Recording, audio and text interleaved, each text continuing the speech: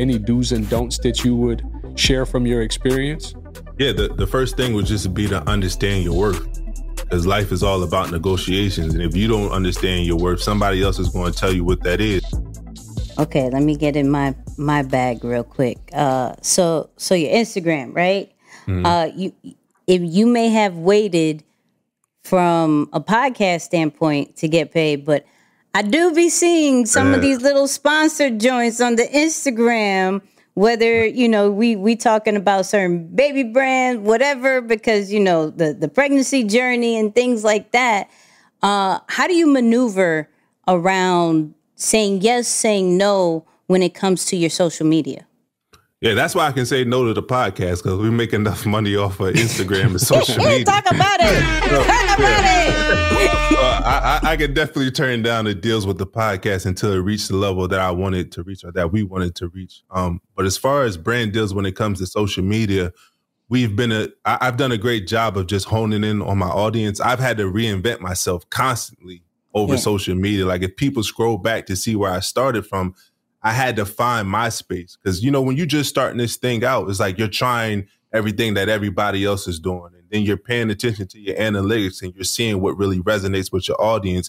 And I did that in the parenting space and just being a husband and being a father. And I'm like, this is what I'm going to build my brand off. And when other brands are seeing that, they're putting more money into influencers instead of radio ads, because people don't listen to the radio. People are not watching TV anymore. So they got to find a way to still reach their audiences.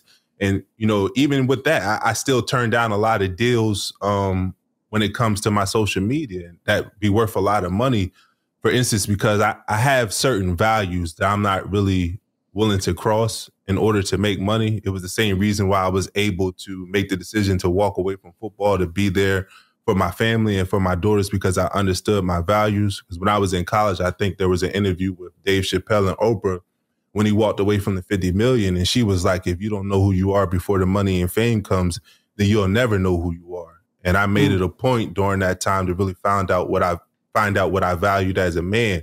So two things that I never promote on, my social media, just because I have a lot of people within the cancer community following me who are going through challenging times, and I have kids who are following me, is I don't promote alcohol and I don't promote gambling. And if that's something that you want to do, that's cool for you to do. I'm not going to sit up here and act like I'm perfect, like I don't have a drink every now and again.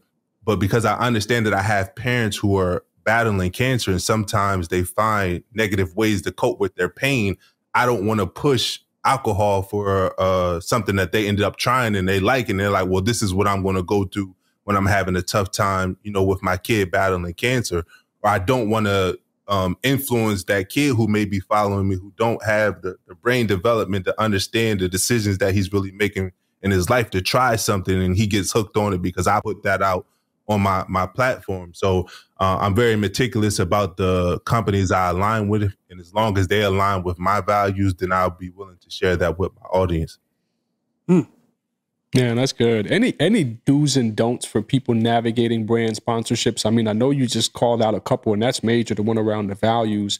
But for anybody out there who is starting to get in that level where they're starting to get brands reaching out to them, just navigating the business talk and stuff like that, any do's and don'ts that you would share from your experience? Yeah, the first thing would just be to understand your worth, because life is all about negotiations. And if you don't understand your worth, somebody else is going to tell you what that is. But you have to be realistic with what it is. Like, don't put yourself up here when you're not really there yet. You haven't made to that level. Like, start where you're at and start to work your way up and learn how to negotiate with these companies. Because a lot of them, like even with me, I have agents that I work with. So sometimes there will be companies that reach out to me and I'll just send them to my agents. But some companies want to work with the influencer directly because I guess that they'll have a chance in order to work a better deal. But set your price point, and if they don't like it, stick with it, because you understand some deals are not going to go through because they're going to try to devalue you, right? There was one where I had a company had asked me to post one time, and they had paid me like $20,000, right? And they ask you for access to your Facebook so that they can start to promote it to audience that are like yours. And I had saw after we had finished our contract, they spent like $500,000 in order to market me. And I'm like, hold on.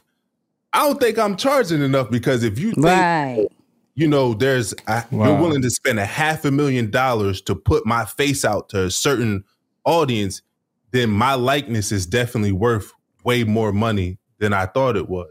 So I think just by doing your due diligence, understanding your worth, understanding what, if they're willing to pay you a certain amount of money, they're trying to make 10-fold, 20-fold off of you. So just being able to learn how to negotiate is important. A negotiate word. So serious. So serious.